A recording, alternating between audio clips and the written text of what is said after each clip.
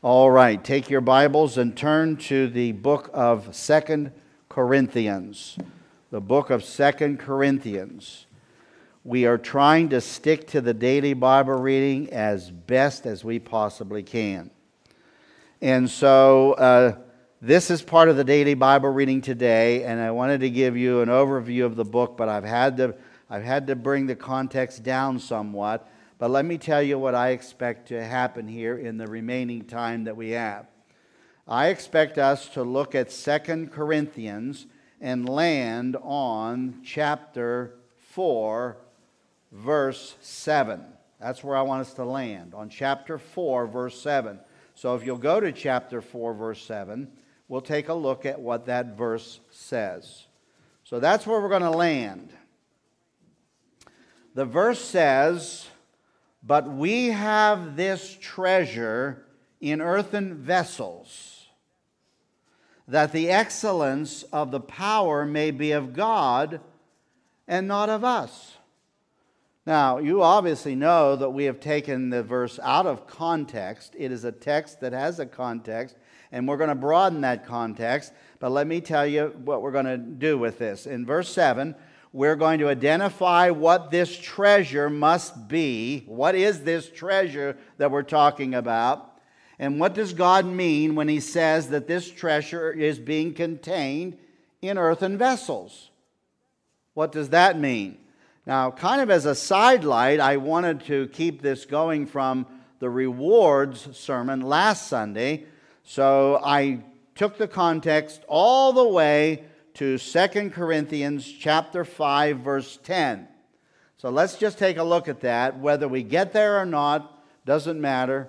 We have other things that we need to do before we do this. But let's look at chapter 5, verse 10. And if you have a New King James, would you just read this with me? "For we must all appear," everybody together, "for we must all appear before the judgment seat of Christ, that each one may receive the things done in the body according to what he has done, whether good or bad." There you go. So that was going to be the second part of the rewards message. So we'll see what happens. But let's go back to verse 7 of chapter 4 for just a moment. And the fact of the matter is, God says, number one, we have treasure. We have treasure in earthen vessels. Now, one of my favorite Christmas movies is It's a Wonderful Life. And I love that movie because it talks about a very kind and compassionate family. And this kind and compassionate family goes through a lot of trials and tribulations in helping people through the years. George Bailey, of course, is the main character of that. And when the film starts, he is at a very discouraged place in his life. And he's praying and he's asking for the Lord's help. So before the help comes, we get a review of everything that has happened to George Bailey before he goes to the Lord in prayer and asks for help. So leading up to that, we have some of the things that we need to know in order to understand why he is dealing with the problems that he is dealing with. Well, in this particular passage of Scripture, we need to do the same thing. We need to go back, and I tried to shorten this context as best I could, so we have to at least go back to chapter 3, verse 7. We have to start there. It would be better if we started earlier, and if you're in the daily Bible reading, you probably already know that and are anticipating that when you read this week. But we must start at verse 7, or what we say in verse 7 of chapter 4 is not going to make any sense. All right? And unfortunately, it would be my opinion, and you could walk out of here saying, well, I wonder if the pastor's right about that. And we don't want that to be the case. And so in chapter 3, verse 7, the Bible says, forget the word but, because that then continues the context further back. If the ministry of death written and engraved on stones was glorious, so that the children of Israel could not look steadfastly in the face of Moses because of the glory of his countenance, which glory is passing, how will the ministry of the Spirit not be more glorious? Now, let me ask you a question. When the Apostle Paul begins this in verse 7, he is talking about the ministry of death. What on earth is he referring to when he talks about the ministry of death? He gives us a hint here. He says the ministry of death was written and engraved on stones. Now, when you think of anything that was written and engraved on stones in the Bible, what do you think of? What's the first thing that pops into your mind? Everybody together. The 10 Commandments. But did you know that the Apostle Paul says that the 10 Commandments is a ministry of death? Why is it a ministry of death? It's a ministry of death because God has placed us under the 10 Commandments, and we are to obey them. We cannot obey them, and because of that, the 10 Commandments expose our sin and condemn us to death. If you're one of those persons who reads the 10 Commandments and you look at them and say, oh, I obey the first one, and I obey the second, and I obey the third, and I never do this, and I never do that, and this never happens, I'm never guilty of this, you have a bigger problem. You have a bigger problem. You see, because the 10 Commandments are there to prove to us that we can't live up to them. We can't live up to them. Now, here's the important illustration that he gives to us here. He says the ministry of death is written and engraved on stones, and it was glorious. I'm saying, glorious? What is he referring to? I remember back in Exodus chapter 19 when the children of Israel came to Mount Sinai, and God said, you know what, I'm going to give you the law. And so I want everybody to prepare for this. You know, in Exodus chapter 19, he told the children of Israel to get washed up, get dressed. They had 3 days to present themselves. And God said to Moses, I want you to rope off the mountain so nobody comes very close to that. And you'll remember the dramatic event when God came down on the mountain, hiding himself in the clouds and the thunder and all of that. So they couldn't see him, but they certainly got an impression that God is right there. Is that what he's referring to when he talks about the ministry of death, the 10 Commandments being glorious? No, it is not. Because what does the passage of Scripture say? It refers to another event. In verse 7, the Bible says that the children of Israel could not look steadily at the face of Moses because of the glory of his countenance. Now, how many, just to show of hands quickly, I'm not trying to embarrass anybody, but how many immediately say, I know what that's all about. I remember reading about that. All right? Very few hands going up. It's okay. That's okay. That just means that we need to look at it. So go back to Exodus chapter 34, verses 1 and following. If all of your hands would have gone up sky high, I would have said, okay, we can pass over this. You got a picture of what we're talking about, and we'd have moved on. But we need to look at it, okay? You'll remember that when God gave the 10 Commandments, Moses came off the mountain, and he heard this big, he heard this big party going on, right? Kind of like spring break. And when he got closer, he realized that the children of Israel said, you know, they decided that they were going to forget about Moses. He'd been up in the mountain for quite a while. And they were going to forget about him. And so they kind of coerced Aaron into allowing them to build a golden calf. And then they had this big party.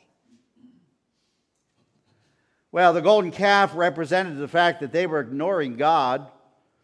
And they were actually going back to thinking the way they thought that the people of Egypt thought. And so you'll remember that Moses threw the 10 Commandments down and broke them. He was so angry. And then God said to Moses, Moses, you got to come back up to the mountain. Isn't that what it says in chapter 34, verse 1? And the Lord said to Moses, cut 2 tablets of stone like the first ones, and I will write on these tablets the words that were on the first tablets, which you broke. So Moses goes marching back up, walking back up to the top of the mountain. He's up there for a while again. And the Bible tells us that God gave to him, redid the 10 Commandments on 2 stones. And now he's on his way back down from the mountain. And we have an account of that in verses 29 and following. And we'll look at it real quickly. Now it was so when Moses came down from Mount Sinai, and the 2 tablets of the testimony were in Moses' hands, when he came down from the mountain, that Moses did not know that the skin of his face shone while he talked with them. I mean, this is something out of the ordinary. This just doesn't happen. You don't go up to a mountain and come down the mountain and your face is glowing, you see, like a light bulb, you see. But Moses' face was glowing. When Paul talks about the ministry of death being glorious, he's talking about this event. He's talking about the fact that Moses, it was such a physiological thing that happened that Moses had to put a veil on his face. And of course, I don't know how long his face would shine when he was talking to the children of Israel, but the Apostle Paul makes it very clear, if we go back to 2 Corinthians, that at some point the glory was passing away, and one day Moses wakes up and his face isn't glowing any longer. So we know that is true.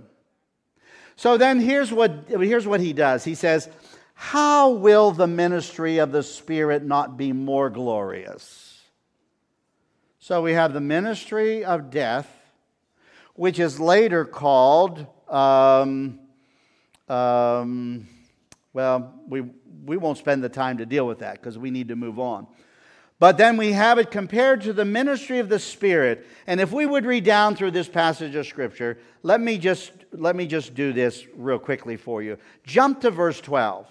When he compares the ministry of death with the ministry of the Spirit, he says in verse 12, therefore, since we have such hope, we use great boldness of speech. Now, what he's doing there is he's making this comparison, and he's saying, boy, that ministry of death doesn't even compare to the ministry of the Spirit that we have now. Doesn't even compare. And he then goes back to Moses, and he says in verse 13, he says, unlike Moses, who put a veil over his face so that the children of Israel could not look steadfastly at the end of what was passing away. You know, there's some theology in there. We don't have time to get into that. But even to this day, when Moses is read, a veil lies on their heart. Because notice what he just said in verse 14. For their minds were blinded until this day. The same veil remains unlifted in the what? The reading of the what? The Old Testament. Oh, I know what the ministry of the Spirit. I don't even have to go any further. I know exactly what the ministry of the Spirit is. The ministry of death was couched in the Old Testament. The ministry of the Spirit is obviously couched in the New Testament. And they're excited in verse 12. With great boldness they're speaking because they get an opportunity to share the New Testament, which is not a ministry of death. It's a ministry of life. It's where God gives to us the plan of salvation in Christ, and they're excited about this. Now, he keeps that image of light going, and this is critical for what we're going to look at next when we jump over to verse 7. He keeps that alive for us to think about. Notice what he says in verse 18. I'm skipping just a little bit, but I think it's important for you to recognize that in verse 18, how excited is Paul about all of this? He says, well, we all with unveiled face, beholding as in a mirror the glory of the Lord. All right? Is he talking about the ministry of death or the ministry of the Spirit, do you think? He's talking about the ministry of the Spirit. He's talking about the New Testament. He's talking about Christ, the glory of Christ. And what does he say? He says, it's like we're looking in a mirror. And when we look into the mirror, we see the glory of Christ. You see? And when we see glory of Christ, what does it say? Everybody together. We are being transformed into that same image from glory to glory, just as by the Spirit of the Lord. It's the Lord's Spirit that is transforming us from one glory to another glory to another glory to another glory. And I think we need to look at that as intensity. Now, I know we're sitting there and we're saying, well, you know, I got a roast in the oven, and I got to worry about whether I'm going back to work tomorrow, and I got a lot of things I need to do. Is this really relevant and important to me? Surprised I said that, huh? It is. Just notice the excitement of the Apostle Paul when he says, we're being transformed by the glory of God, by the glory of Christ. Therefore, in verse 4, there are results, and I'm just going to mention them to you, and then we're going to move on. Therefore, there are results. Since we have this ministry, we don't lose heart, we don't do shameful things, we don't walk in craftiness, we don't handle the Word of God deceitfully, because you know the Apostle Paul was criticized severely in this book. You're never going to find more criticism of a leader, a church leader, than you're going to find in 2 Corinthians. And it's all through the book, from the beginning of the book all the way to the end. It's just incredible, the criticisms that people make of the Apostle Paul from Corinth. They're saying, are you genuine? Do you know what you're talking about? Are you really sincere in what you're saying? Are making all kinds of criticism. It's kind of like the Apostle Paul then, what he does here, he says to us, you need to look at my credentials very, very carefully. And I just want to say this in passing so that when you're reading through this in your daily Bible reading, you'll catch on to it, latch on to it, and you'll let it stick in your mind, you see. Because the Apostle Paul, it's kind of like this. If the waterman comes to my house, all right, and he has a tag on that identifies where he's from, you see, that's valuable to me, right? Because I know he represents the water company. I'm going to use that illustration because we're dealing with a water situation. You probably guessed that. If I want to know if you're married or not and you produce a marriage license, it's a credential, right? If you want to know whether I know what I'm talking about from the pulpit and I've been examined and I've been carefully trained, you might want to see my ordination certificate. You see what I'm saying? If I want to know if you have how smart you are as far as all of the rigors of the education system are concerned, I may say, could I see your diploma? You see what I'm saying? And the Apostle Paul was constantly saying to them, listen, you want my credentials. You want to be sure I'm an apostle. You want to be sure I know what I'm talking about. You want to be sure that I'm a guy of integrity. And he looks at them and says, look at yourselves. You're the fruit of the ministry. And they would say, yes, Paul, we're saved today because of you.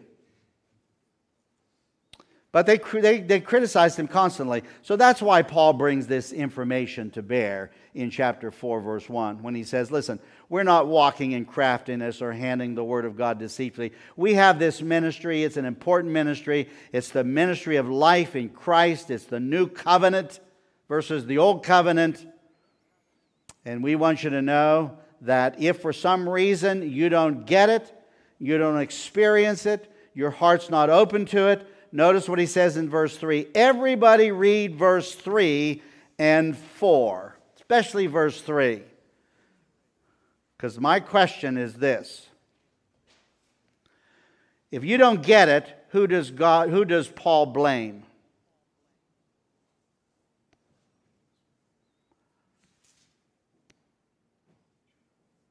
Chapter 4, verse 3. Who does he blame? 4, verse 4 too. He blames everybody together, the God of this world, because he is keeping you from understanding. That scared me to death.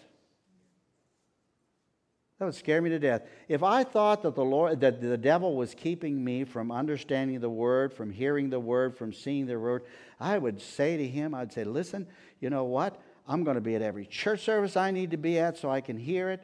I don't want you keeping me from anything that I should be at for me to try to understand the truth of God's Word. I think it would be my personal animosity to him that would make me really, really, really want to know what God has to say. Oh, it's in the text, so it's a little bit of a sideline. But anyway, it's important for us to know. And Paul says one of the other results, of course, is we don't preach ourselves in verse 5. We actually preach Christ. Now, which leads us to verse 6. Now, let me ask this question, and then we're going to go to verse 6. In verse 4, when he says that the God of this age blinds the minds of those who don't believe, what's the description of the problem in the rest of the verse? What does the devil not want to happen? He doesn't want, number one, the light. Number two, the light is the gospel. Number three, the light of the gospel is the glory of Christ. And number four, he doesn't want you to identify Christ with God. Those four things. I like it best the way the Apostle Paul says it in verse 6. For it is the God who commanded light to shine out of darkness.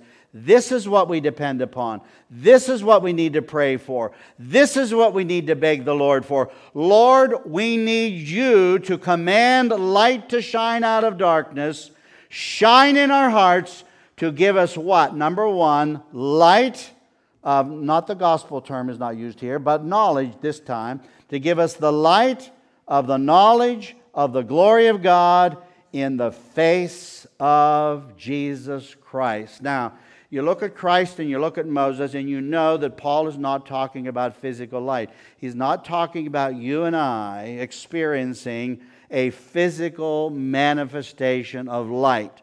It's not like you and I go into a room and we flick a switch and man, all the light comes on, physically speaking, so I can see everything that's in the room. He is referring to spiritual light. He's referring to the most important thing, and that is what happens in your heart. So he says, we have this treasure in earthen vessels. What's the treasure now? Are you afraid to say? You know what it is. We just went over it. We spent all the time worrying. You know what it is, you're just afraid to say. We have this treasure. What's the treasure? The treasure is the light of the gospel of God, in the glory of God, in the face of Jesus Christ. And nobody can walk up to you and look at you and they see you smile and see you're happy and you're rejoicing, but they can't walk up to you and look at you and say, I see that glowing glory from a physical perspective. It's spiritual. Please keep that in mind. It's spiritual. But notice what he says. He says, listen, so we have this wonderful treasure of the light of the gospel of the glory of God in the face of Jesus Christ, but we have it in an earthen vessel. We have it in earthen vessels. Now, I would assume that if you are going to preserve a treasure, you're going to do more than just tuck it away in a fragile earthen jar. I mean, face it.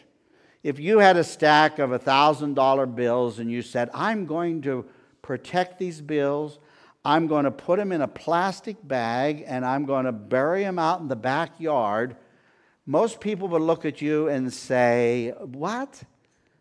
Don't you need something more sturdy? Don't you need something stronger? Don't you need something that's going to last and be durable? You're going to put all that money in a plastic bag and put it in the ground outside? See what I mean? People have done that.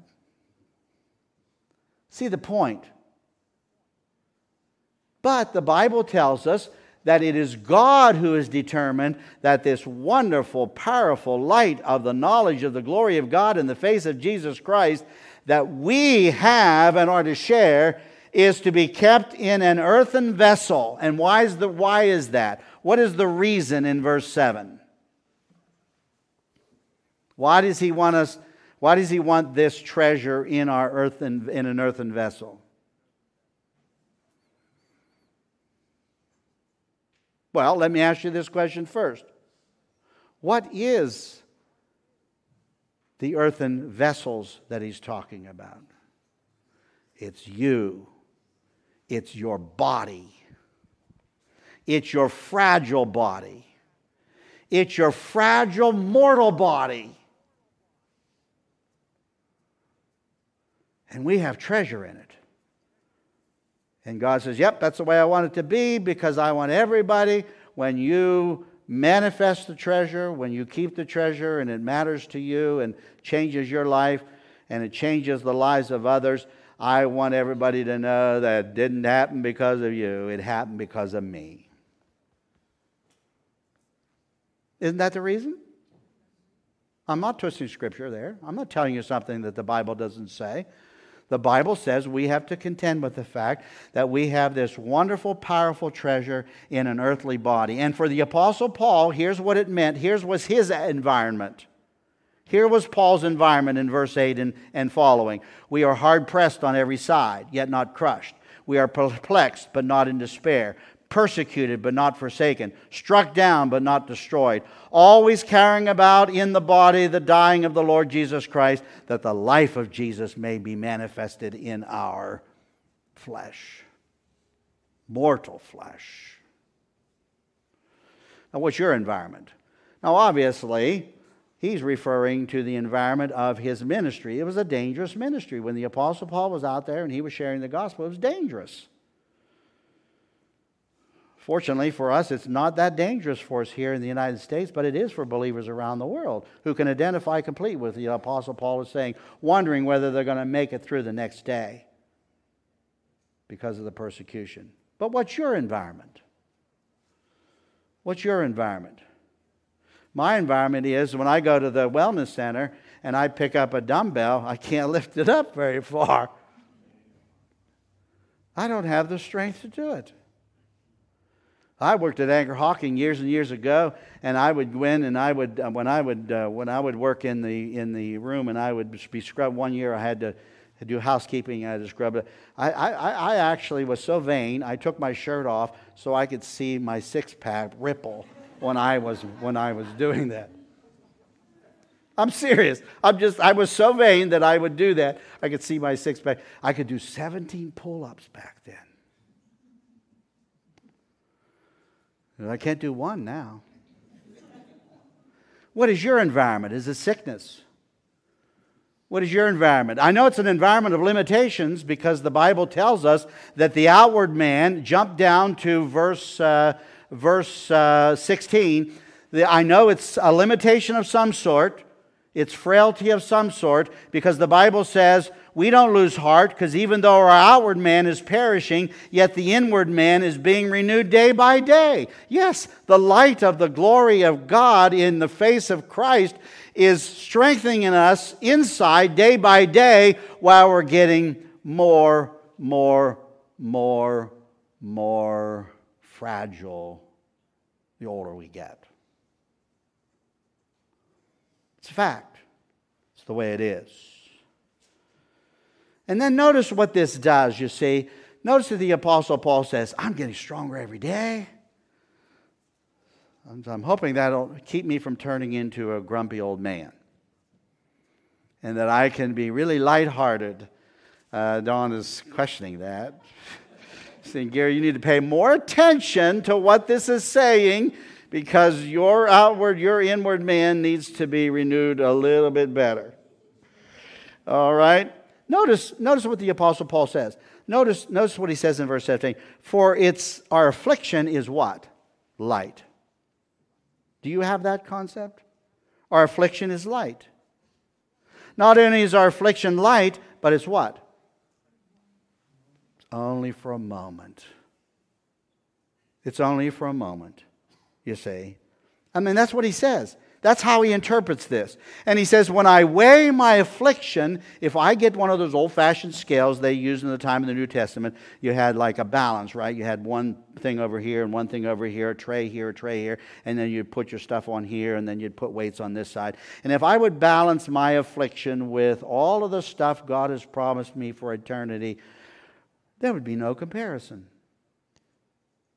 All the eternal stuff would outweigh all of this other stuff so easily. You'll remember in James chapter 1 when he says, count it all joy when you fall into various trials, knowing that trial is just a testing of your faith. But we interpret our life that way because of what Paul says about the contrast between our inward man being renewed by the light of the knowledge of the glory of God in the face of Jesus Christ, and the outward man being afflicted and becoming more fragile day by day. Verse 5, I'll close with this. We know we won't get to the judgment seat of Christ. We'll do that another time. Don't worry about it. We know that if our earthly house, this tent, is destroyed, now he's calling it a tent. Our body is a tent. If this earthly house, this tent, is destroyed, if we take it down, we have a building of God, a house not made with hands, eternal in the heavens.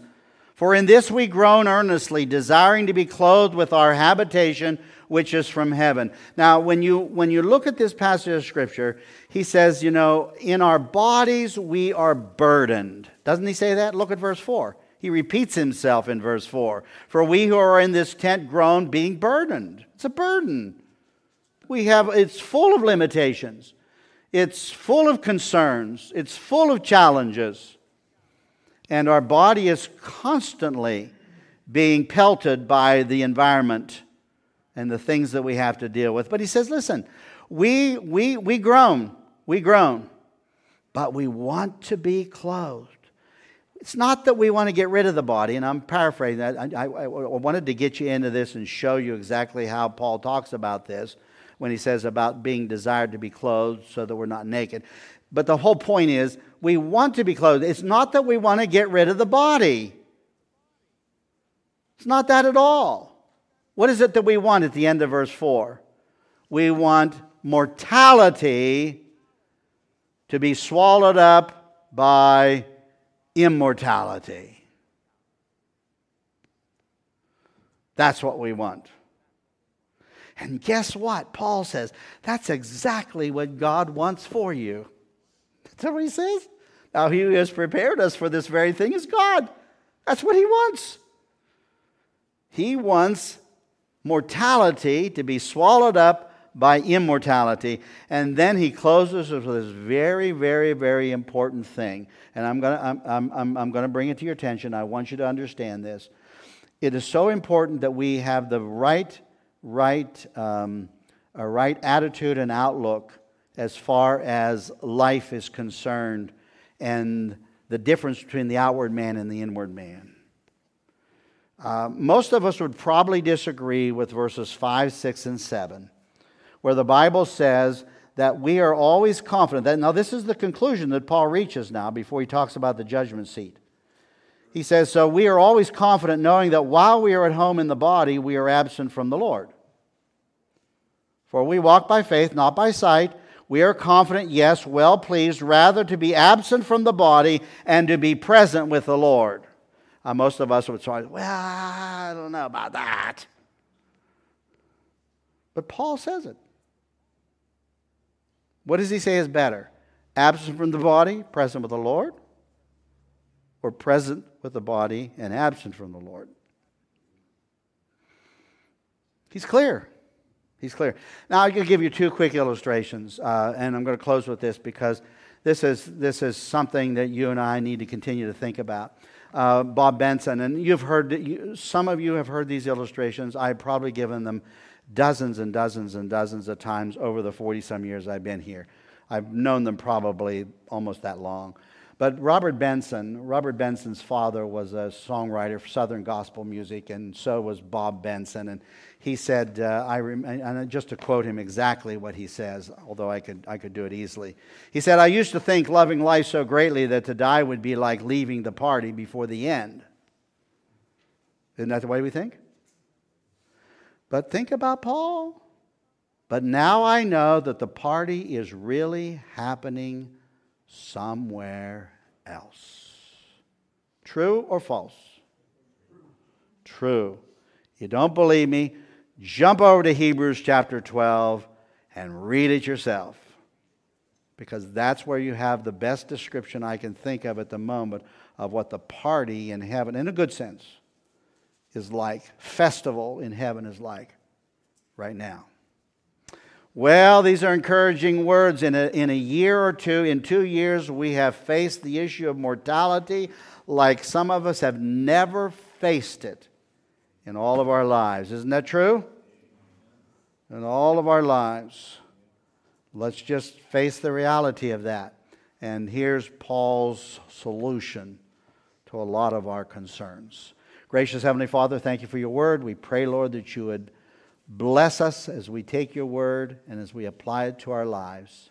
And we see the fruit of your plan and your purpose in our own thinking. In Jesus, your name we pray. Amen.